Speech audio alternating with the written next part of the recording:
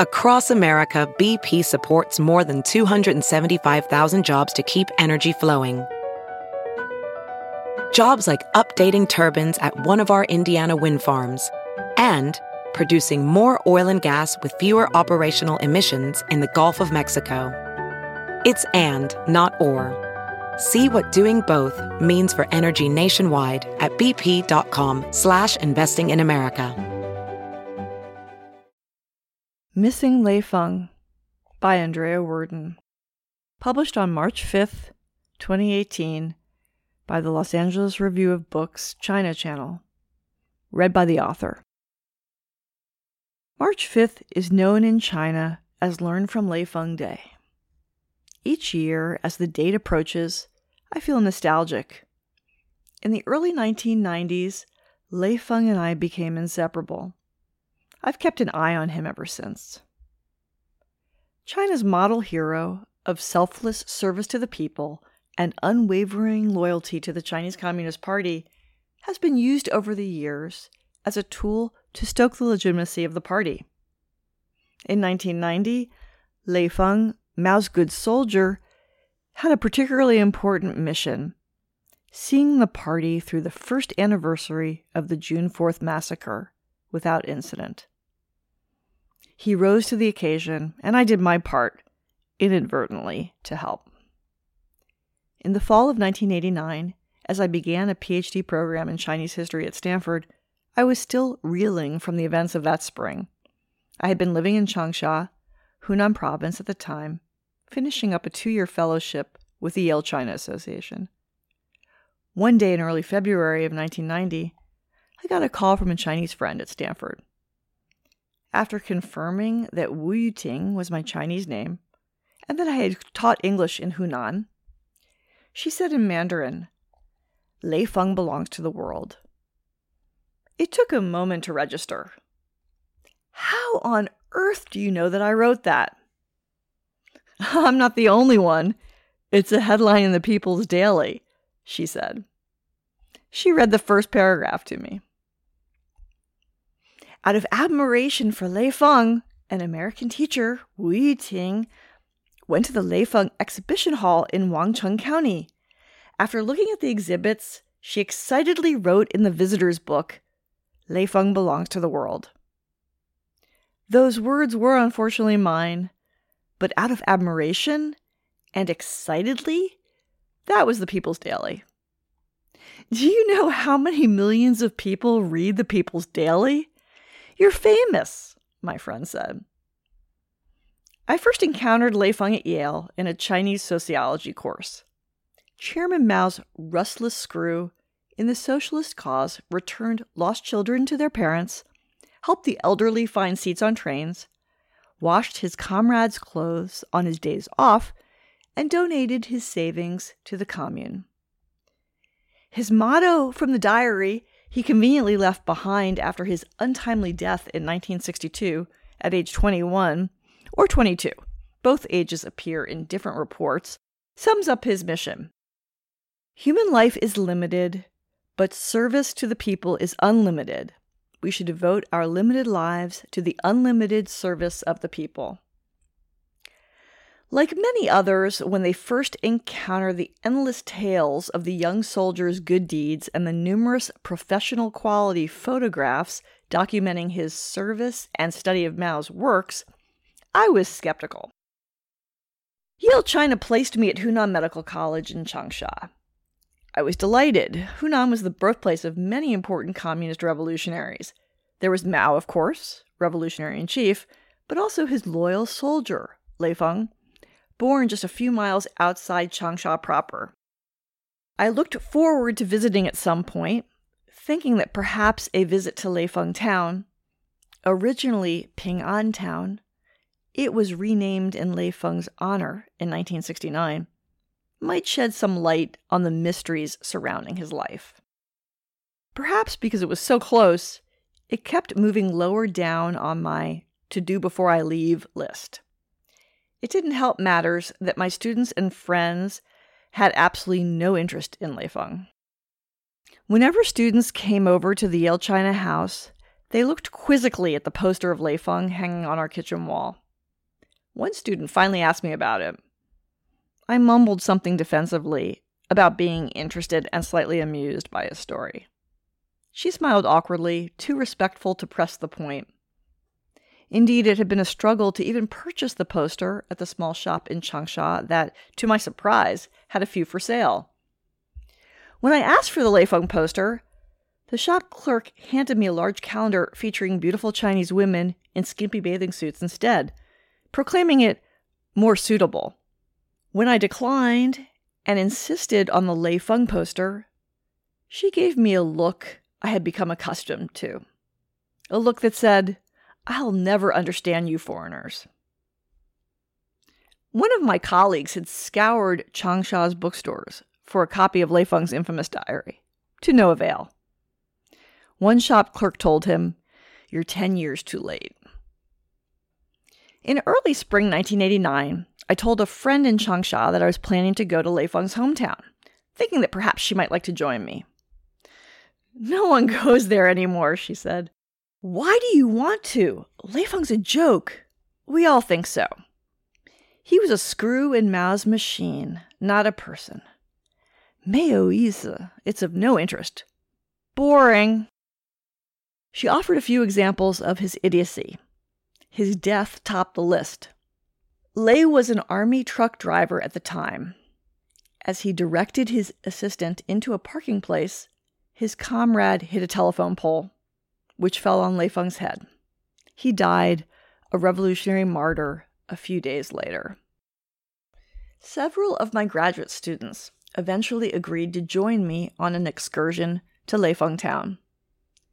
They weren't necessarily fans of Lei Feng, but for them, it would be a leisurely bike ride in the suburbs of Changsha, a picnic, and most important, a full day to practice English outside the classroom with their American teacher. They didn't care where we went. On May 7th, we set off for Lei Feng town. My students shared stories about the Lei Feng of their youth. They explained how they were required to write essays evaluating their thoughts and conduct against the standards that appeared in Lei Feng's diary. "Do you know about the diary controversy?" one of my students asked. I did, but I wanted to hear what my student had to say. He explained that the language and style were far too sophisticated for someone of Lei Feng's background, who had been a poor orphan with limited education. After we'd walked around the museum, Lei Mengxuan, the earnest manager, motioned us into the visitors' room. He offered us tea and opined about his beloved, distant relative. He looked at me and then at my students. Guessing why they were there, he announced, "Foreigners are more interested in Lei Feng than Chinese are." He handed me the visitor's book and asked if I might write some words about my impressions.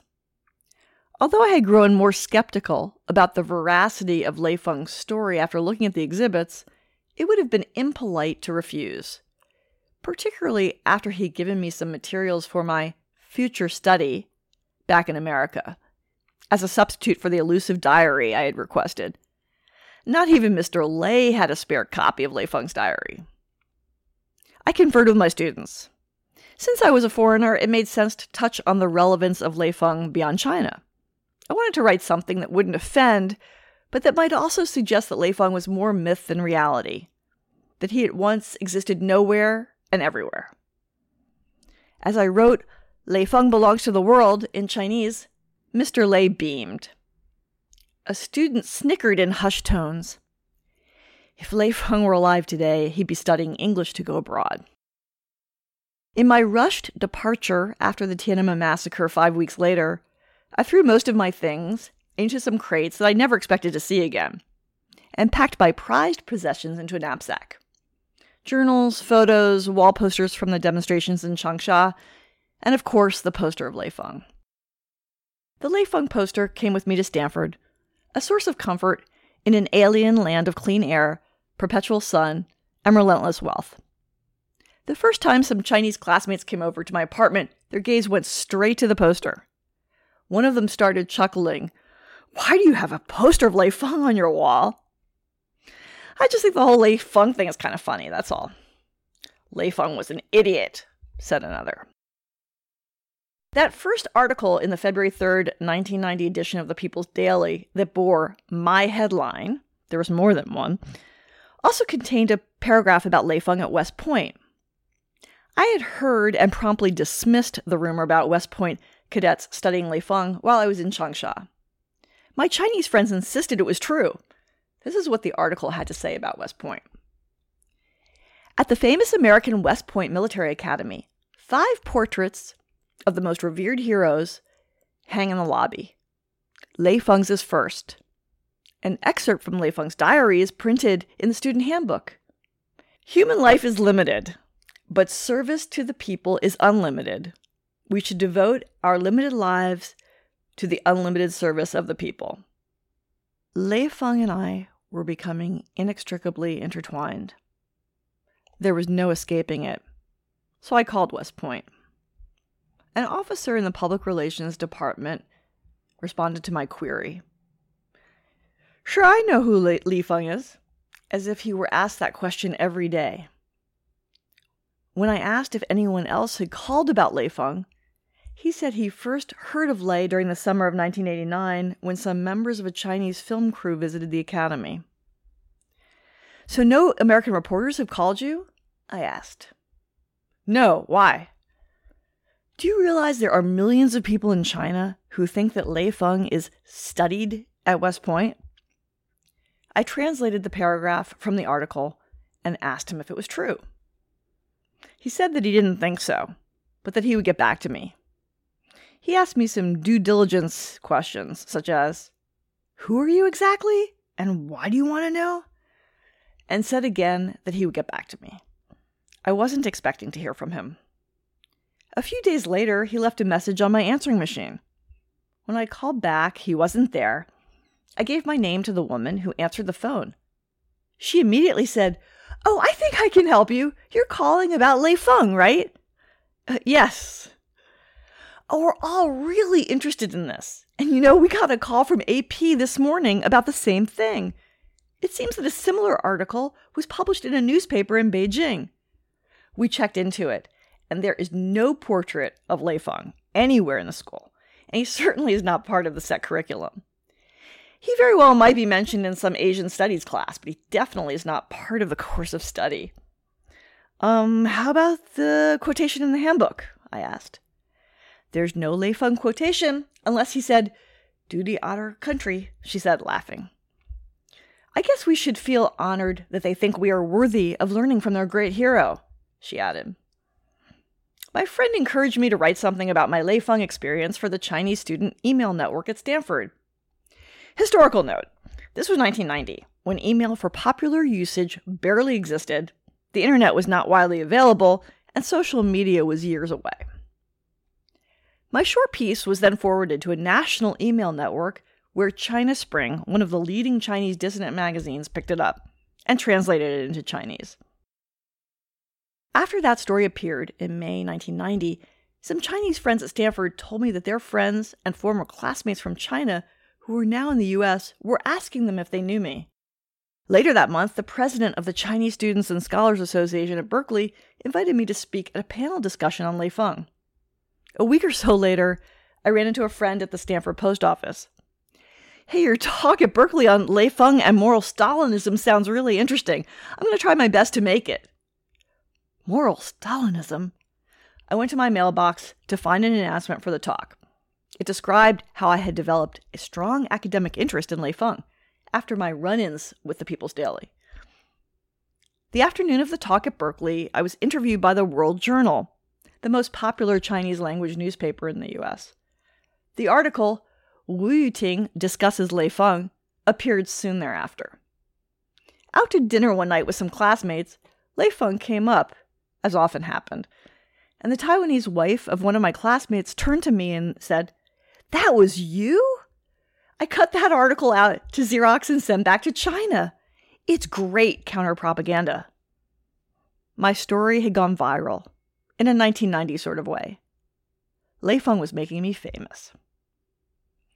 In late July 1990, yet another Chinese classmate at Stanford asked me if I had seen the most recent article about Lei Feng in the People's Daily. No, what was it about? Lei Feng at Harvard. The article, purportedly written by a leader of the Learn from Lei Feng movement at Harvard, described how a group of Chinese students, moved by Lei Feng's spirit, organized a mass movement to clean up Harvard Yard. Many Americans reportedly joined in.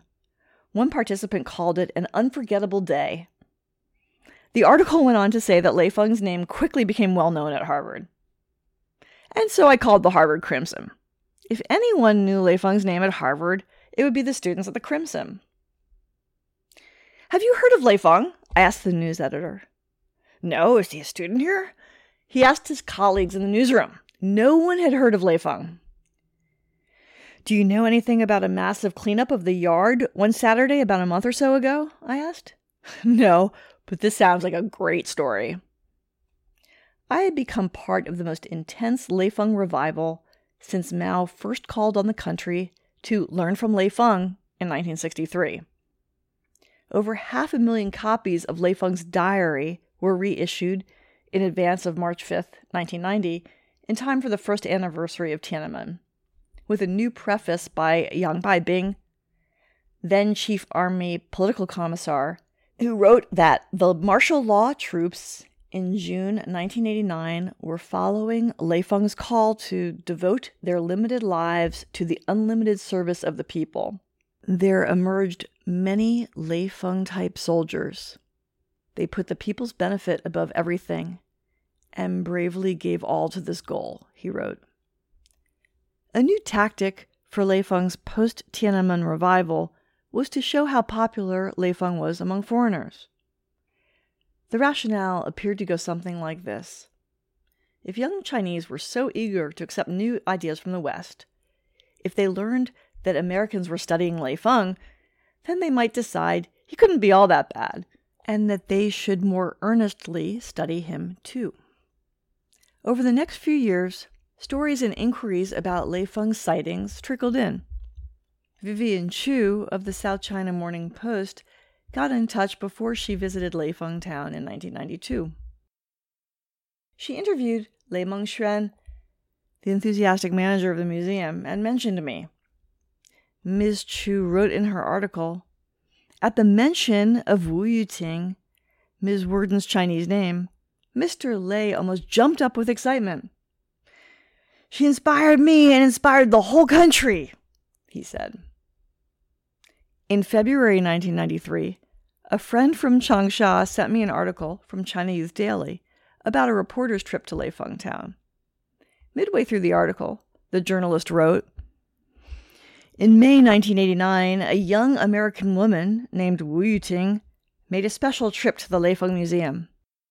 She spent 3 days copying large portions of Lei Feng's diary and other stories about his life and deeds." Grasping the museum manager's hands, she said, "When I was little, I often heard my father talk about an amazing person from China named Lei Feng.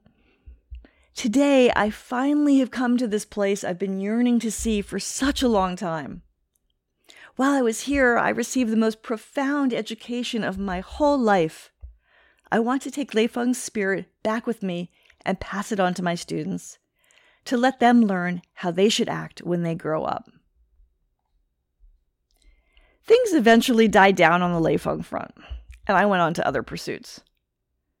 Lei Feng has not fared particularly well in the cynical and wired reality of contemporary China, particularly during the internet's earlier, more freewheeling days.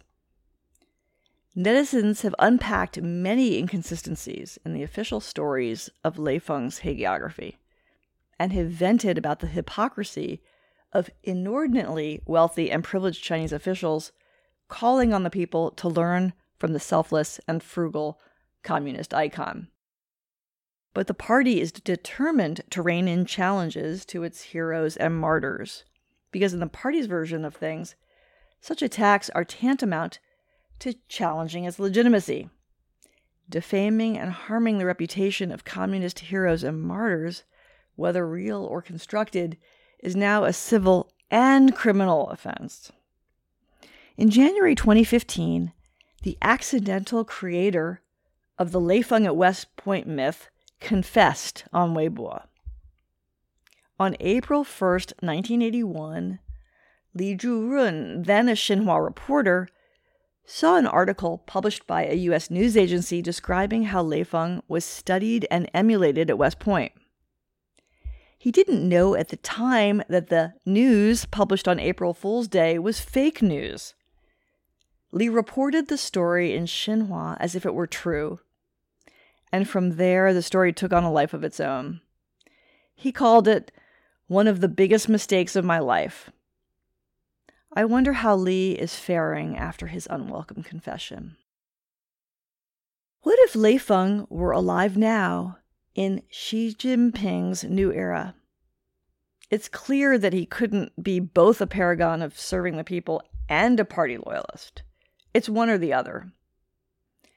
I'd like to think that Lei Feng would have left the People's Liberation Army and become a human rights defender, working at a grassroots NGO, helping members of the low-end population in Beijing as they battled demolitions and forced expulsions. And for that, Lei Feng would have landed in jail.